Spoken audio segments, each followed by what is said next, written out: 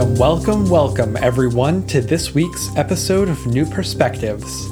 I'm your host, Max Huber, and on this episode, Brian and I chat with Hannah Navarre and Dennis Weibolt over Zoom about a piece they co-authored titled In Response to American Theocracy and the War on Christmas. Their piece is in response to an article by friend of the show, Alex Jarecki, and their goal was to add a decidedly Christian perspective to Alex Jarecki's takes on the role of Christianity and religion in American public life. In our conversation, we talk about why Hannah and Dennis decided to add their thoughts on this topic, and about what they believe often gets left out of the conversation when people talk about Christianity in America. We also get to hear from our guests about what they believe separation of church and state really means, and about the experiences of Christians in American culture and in the judicial system. Additionally, Hannah and Dennis also join us for a unique installment of Class Struggle hosted by Ariana Bennett. I say unique because we get to hear from both of our guests about classes they liked, and we get a brief look into the world of Boston College, which is where Dennis goes to school. As always, I recommend going online to the nupoliticalreview.com website in the national section to read both Hannah and Dennis's piece and Alex Jarecki's piece for yourself. And without further ado, let's get into the show.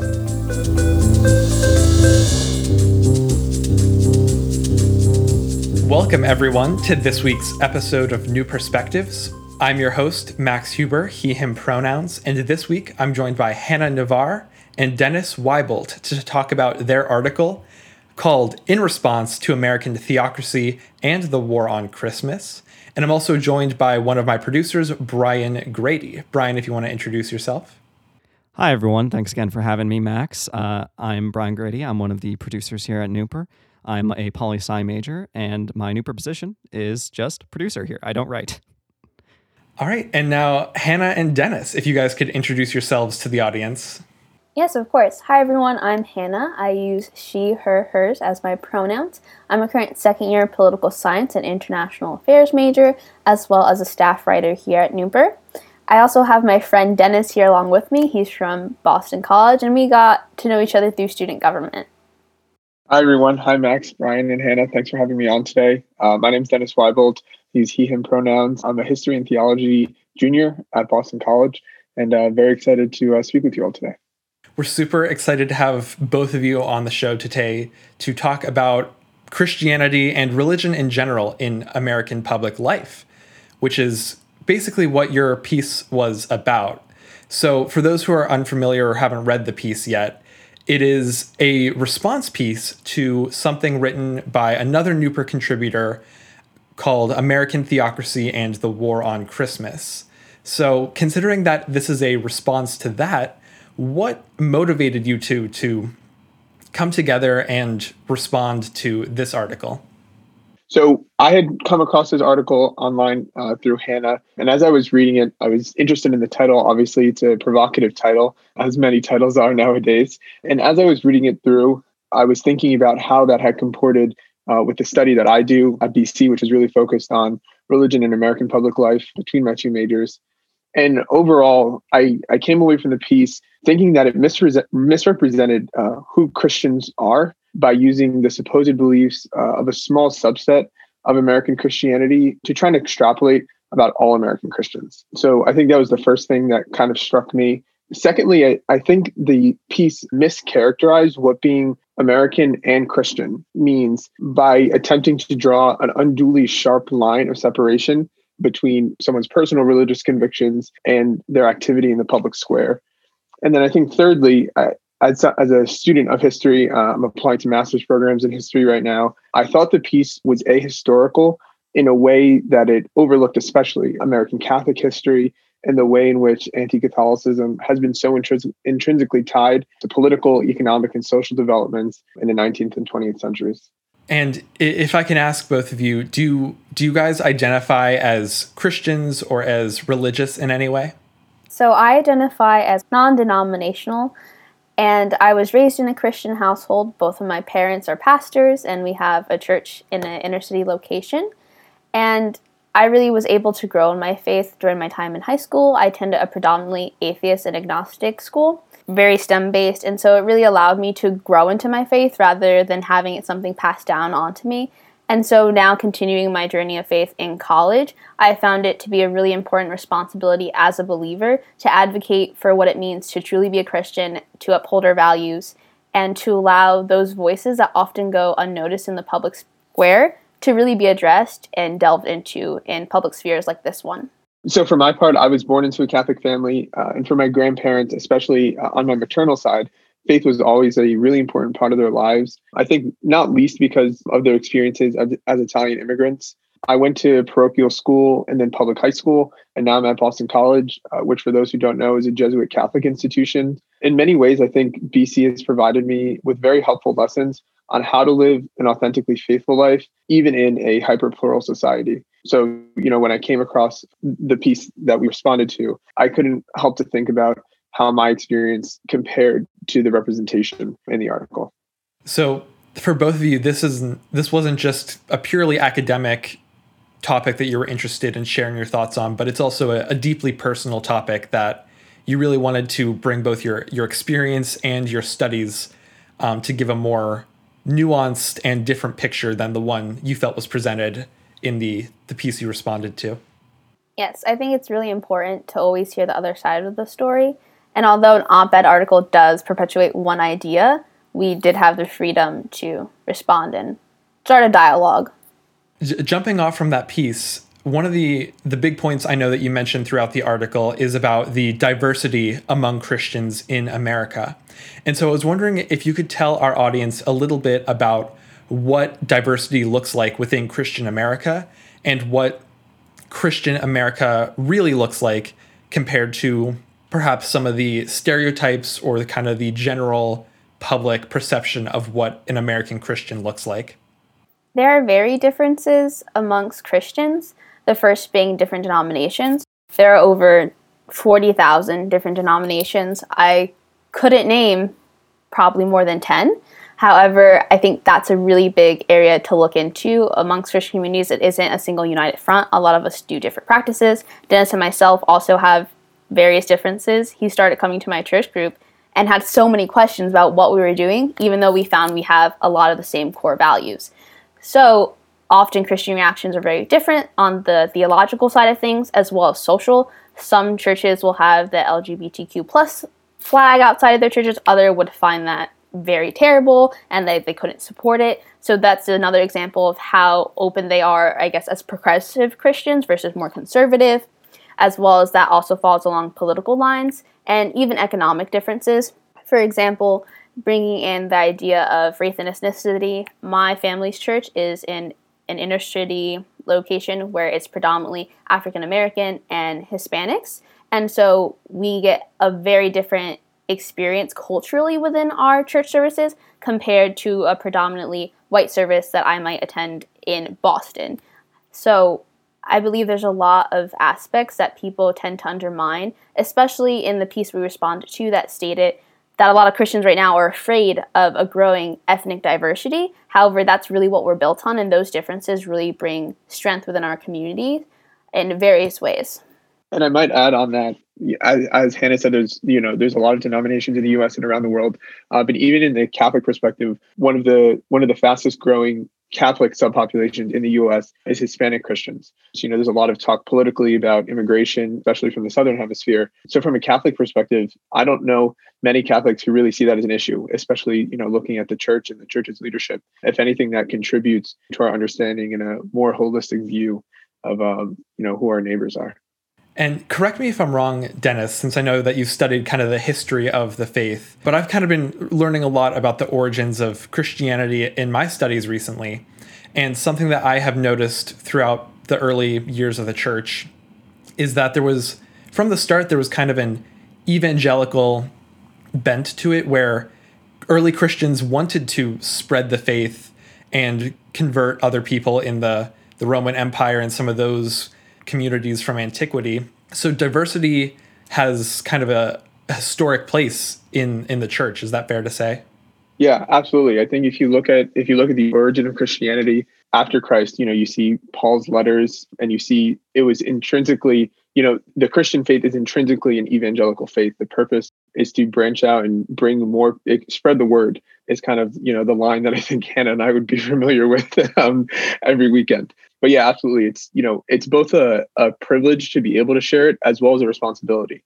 Because, from a Christian perspective, that word and what the significance of the faith means, that's something that should be shared. So the role that, we can play, and I think I can speak for Hannah and myself here, is, we might be, just college students, but I think we try to do our part, at least, to spread the word as we see it.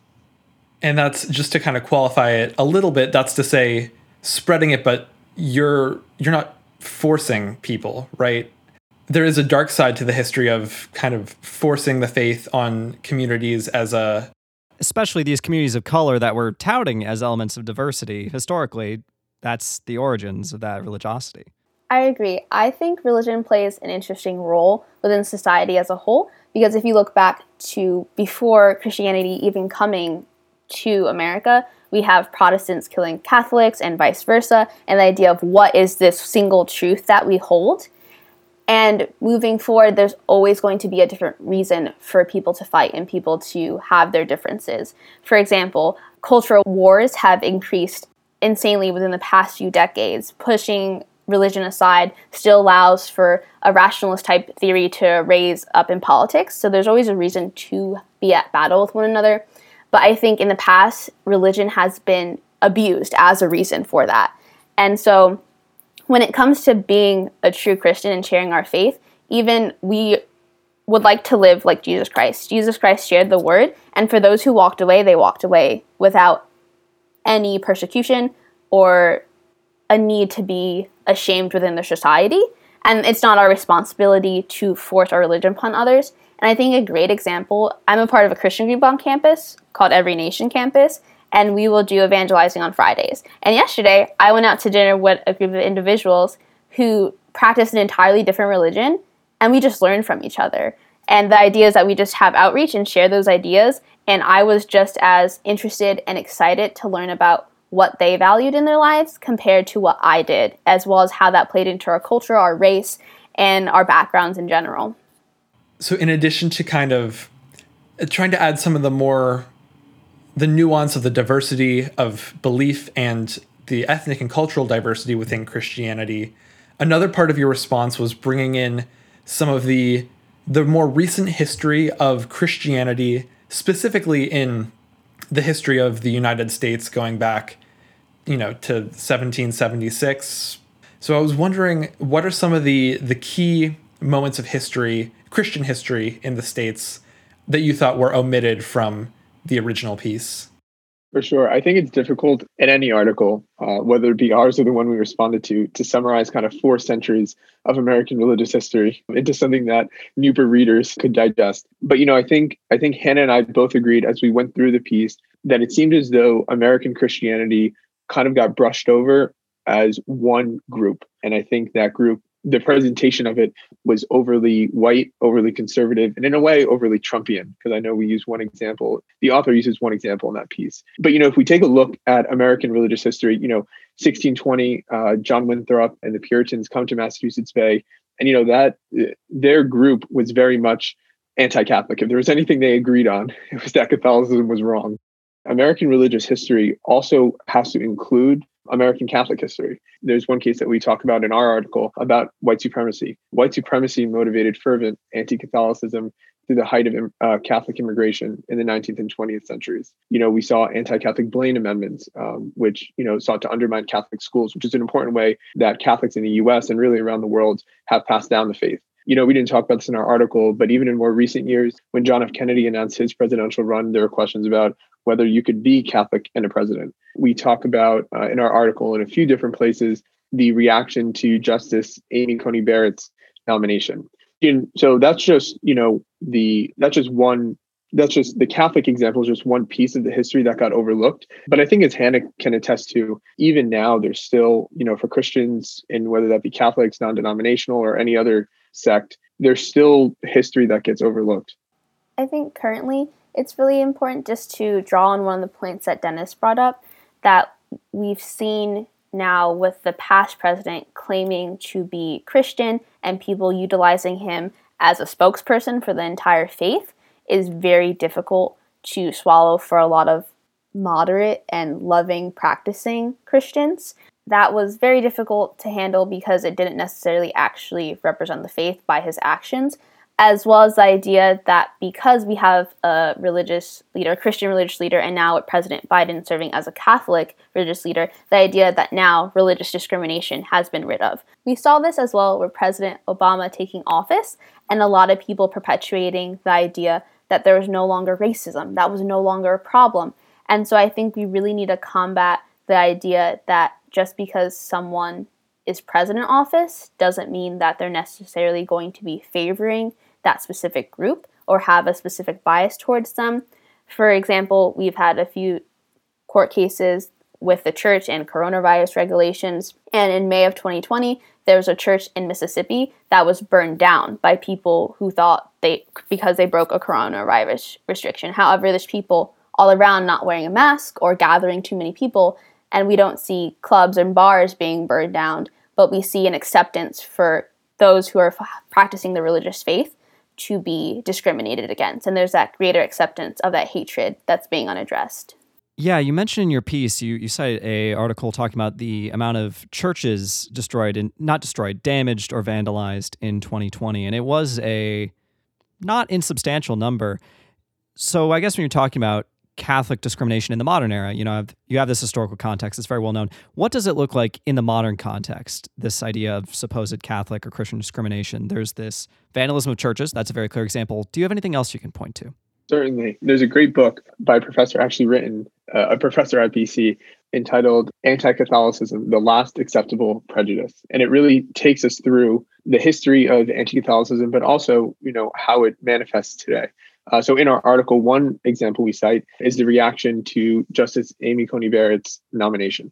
Everyone now knows the infamous line from Senator Dianne Feinstein from California, almost in a certain way, almost imposing a religious test on the nominee before her at that time when she was being nominated to a circuit court. But nevertheless, so that's one example there, and the implicit argument that I think Feinstein was advancing in those comments was that someone couldn't be faithful and also faithful to Christ, in this case, the Catholic Church, and or be faithful to their job in a judge's case to the Constitution and to the laws of the United States. So, I think there's pretty good consensus, especially amongst those in the Catholic community, that some of the reactions to Justice Barrett's nomination were indicative of anti-Catholicism.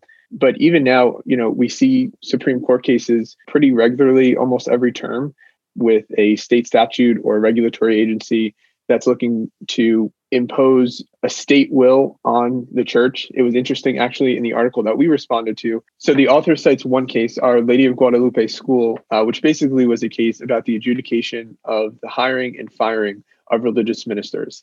And the perspective that the author took was that the result of the case, which was in favor of the religious organization, expanded a legal term called the ministerial exemption. And what I thought was interesting about that is that the idea that the author was advancing was really allowing the state to decide in a certain way who can and who cannot pass down the faith.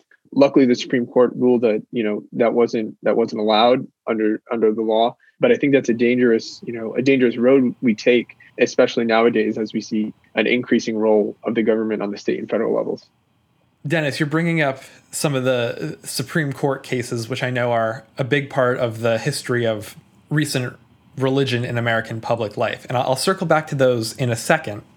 But you're also hinting at one of the, I guess, core principles of American public life, American government, which is the separation of church and state, which is something that everyone who goes into the middle school civics class learns about. It's considered like a founding principle of this country, and it's drawn in stark contrast to some of the historic European kingdoms and countries that had a state religion or a state instituted religion, and this was a kind of a deviation from that. And so, despite the fact that we have kind of this idea of separation of church and state, we also have a lot of references within the American government to God, presumably the Christian God. For example, a lot of US currency has references to God. The Pledge of Allegiance includes one nation under God.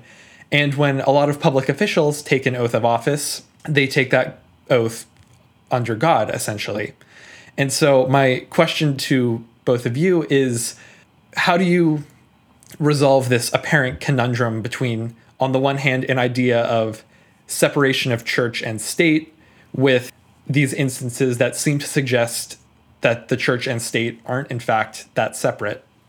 Part of the separation of church and state, I believe, is establishing that it is a two-way street. In the court cases that we referenced, specifically Our Lady of Guadalupe, the preferred outcome was that the state dictates something that the church can do, and the state stepped over that boundary of imposing something upon religious believers. And when we talk about, for example, U.S. currency, we have the idea of the state imposing something on non-religious individuals, non-believers, people of other faiths. And I think it's really important to think about, what does it to impose actually mean? We all are forced to participate in the exchange of currency and need to utilize funds in order to get around, do our regular things in society.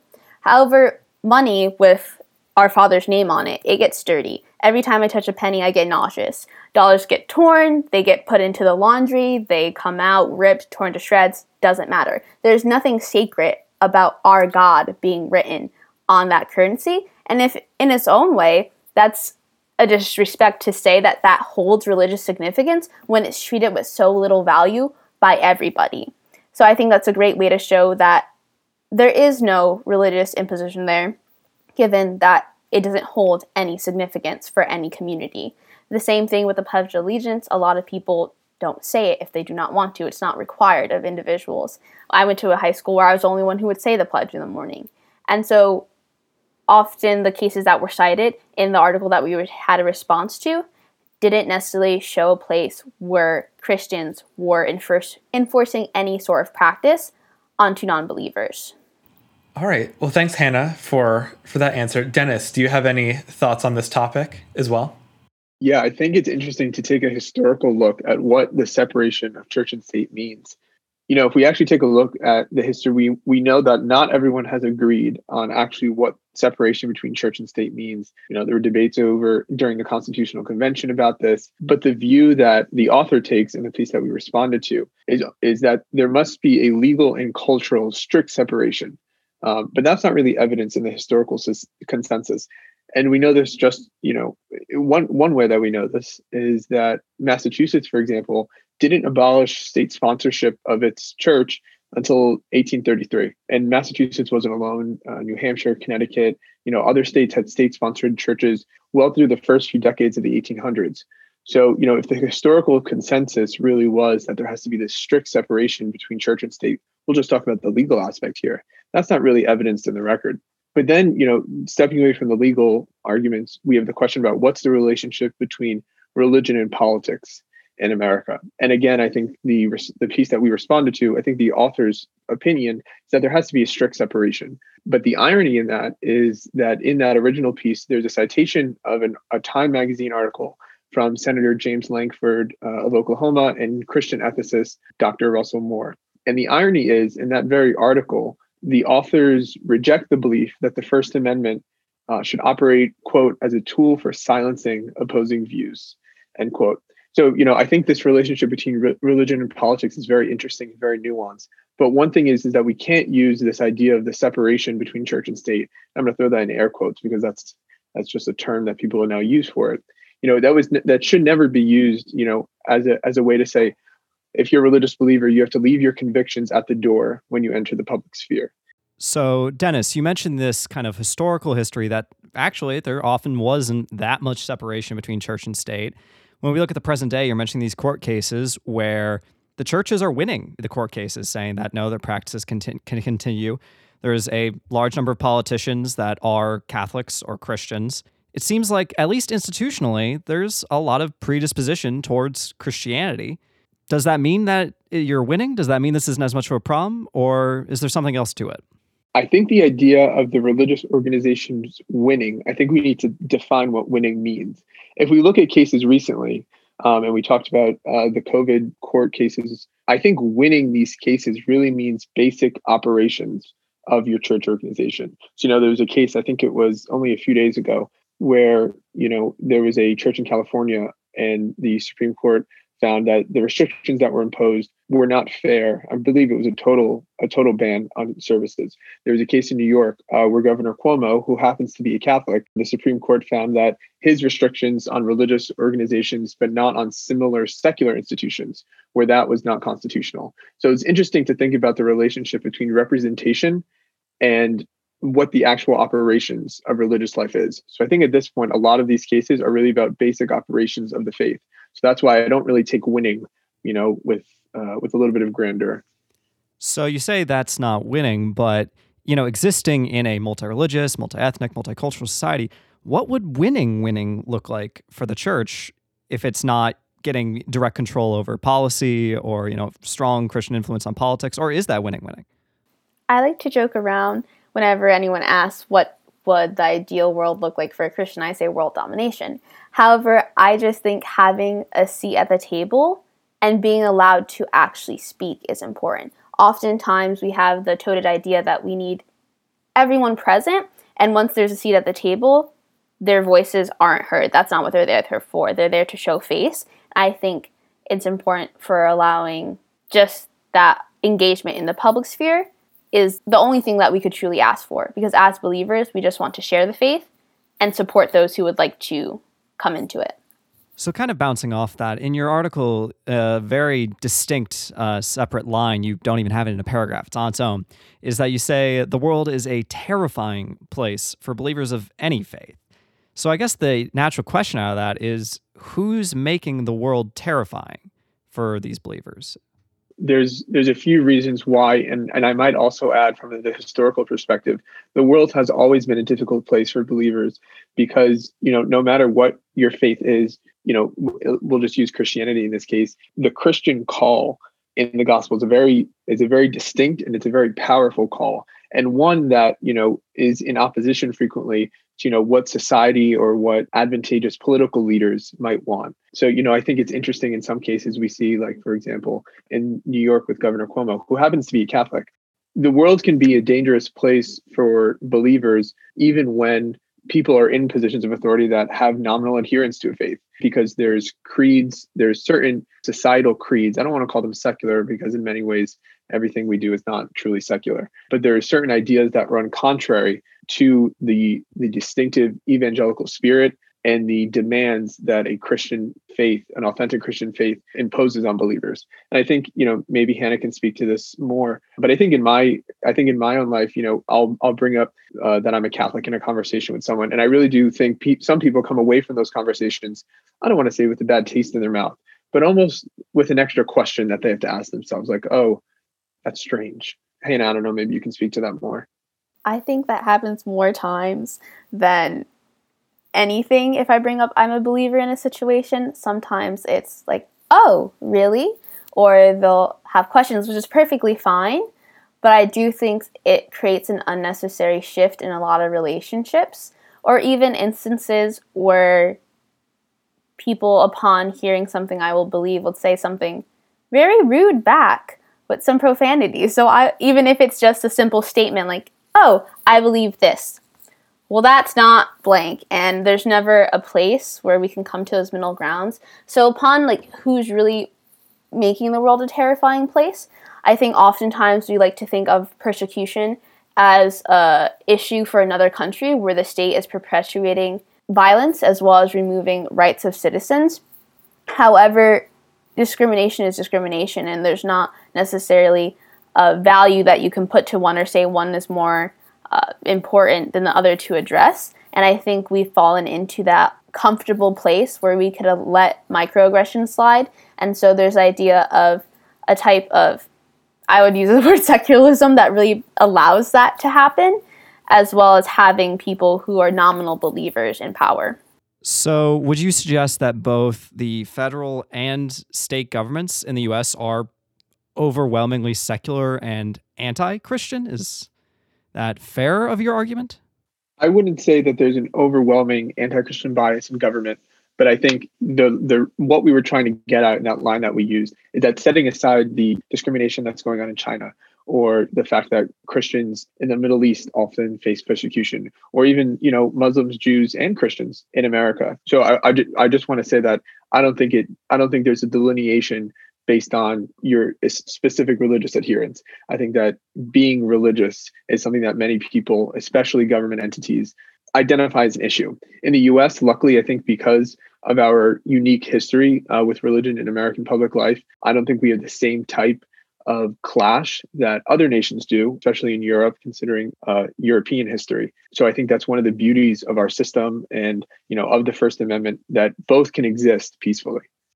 To make things a little bit lighter, while staying on the topic of persecution, I want to hear briefly from Dennis and Hannah what you guys think about the coffee cup controversy, which is the cultural phenomenon that a lot of people have observed of panic when Starbucks or other companies take off overtly Christian or overtly Christmas branding from some of their holiday cups or branding or stores. So real quick, if I could just get some thoughts from both of you about where you stand on the coffee cup controversy. So I think it's really important to identify whether someone is saying Merry Christmas or Happy Holidays or what's on the coffee cup. It's all about the intention. If they're not a believer and they're not accepting the holiday for the birth of Jesus Christ and a celebration of our salvation, then it no longer matters what's on the cup or what you're doing with it. Because the idea of Christmas is that it's a sacred holiday. It's something for us to participate in. And a lot of the times it's brought into this public sphere as simply something to enjoy. So unless there's a way that us having Merry Christmas on the cup would effectively convert people because they were inspired by their drink, which doesn't happen, I'm not really convinced it's an issue. Yeah, and I might also add, we've seen the commodification of everything these days, including religious holidays. So, that's not something that I particularly, enjoy. For me personally, Starbucks can put whatever they want on their coffee cup. It's not a big concern for me. I personally like Dunkin' better anyway. But as Hannah said, I don't think coffee cups are an evangelical tool for anyone. So, if a specific subset of American Christians find that to be problematic, they're more than welcome to express those views. I personally think there's probably some bigger issues that we should be trying to address. As long as it's not a crucifix, we're in the clear. Yeah, I'll second that. All right. Well, with that, I want to thank Dennis and Hannah for joining us today on New Perspectives to break 2 of the 3 rules of polite conversation, which is don't talk about politics and don't talk about religion. So I'm really glad that you guys were able to join us to have a discussion about these 2 topics. And of course, I also want to thank Brian for joining me on the mic as a co-host. Well, thank you both for coming, and I hope everyone listening will stick around for another segment of Class Struggle with Ariana Bennett coming up right now.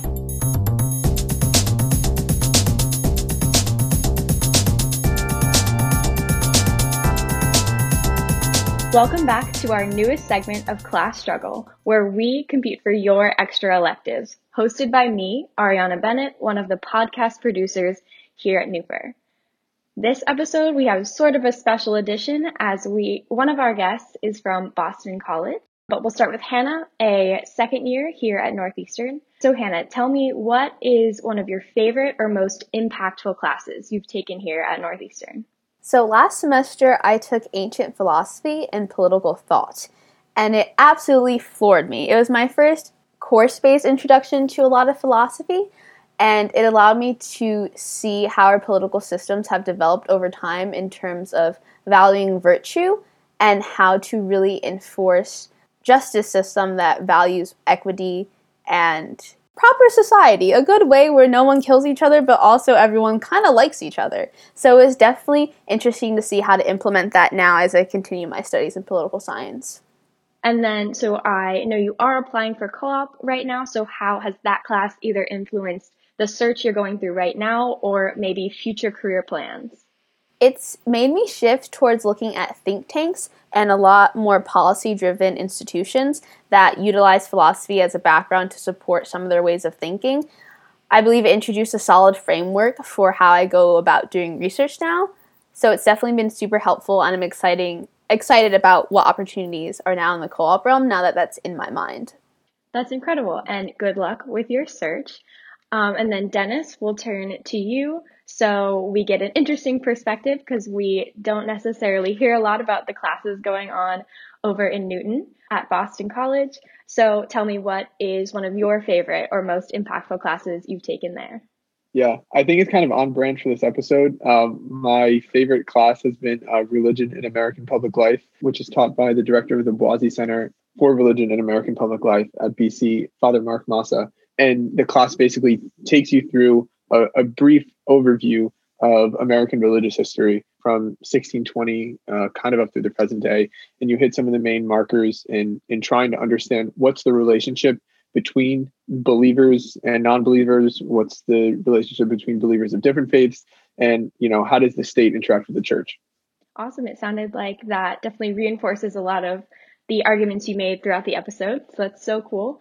And then how has this impacted, maybe, I know you're applying for master's programs or just future career plans in general? It's definitely impacted what I'm looking to do in my master's program. My master's program hopefully would be focused on U.S. history, but with a specific look at American religious and legal history. I think the relationship between the two, very complex, very nuanced, and increasingly important, because I think now the nation's still trying to, identify consensus around what is that proper relationship and what role should the law play. So, hopefully after my master's program, I'll make it to law school. Fingers crossed, we'll see. But, it's definitely opened me up to a different part of the legal realm that I might not have interacted with otherwise. Amazing. Well, thank you so much, Dennis and Hannah, for this segment and the episode overall. Thank you.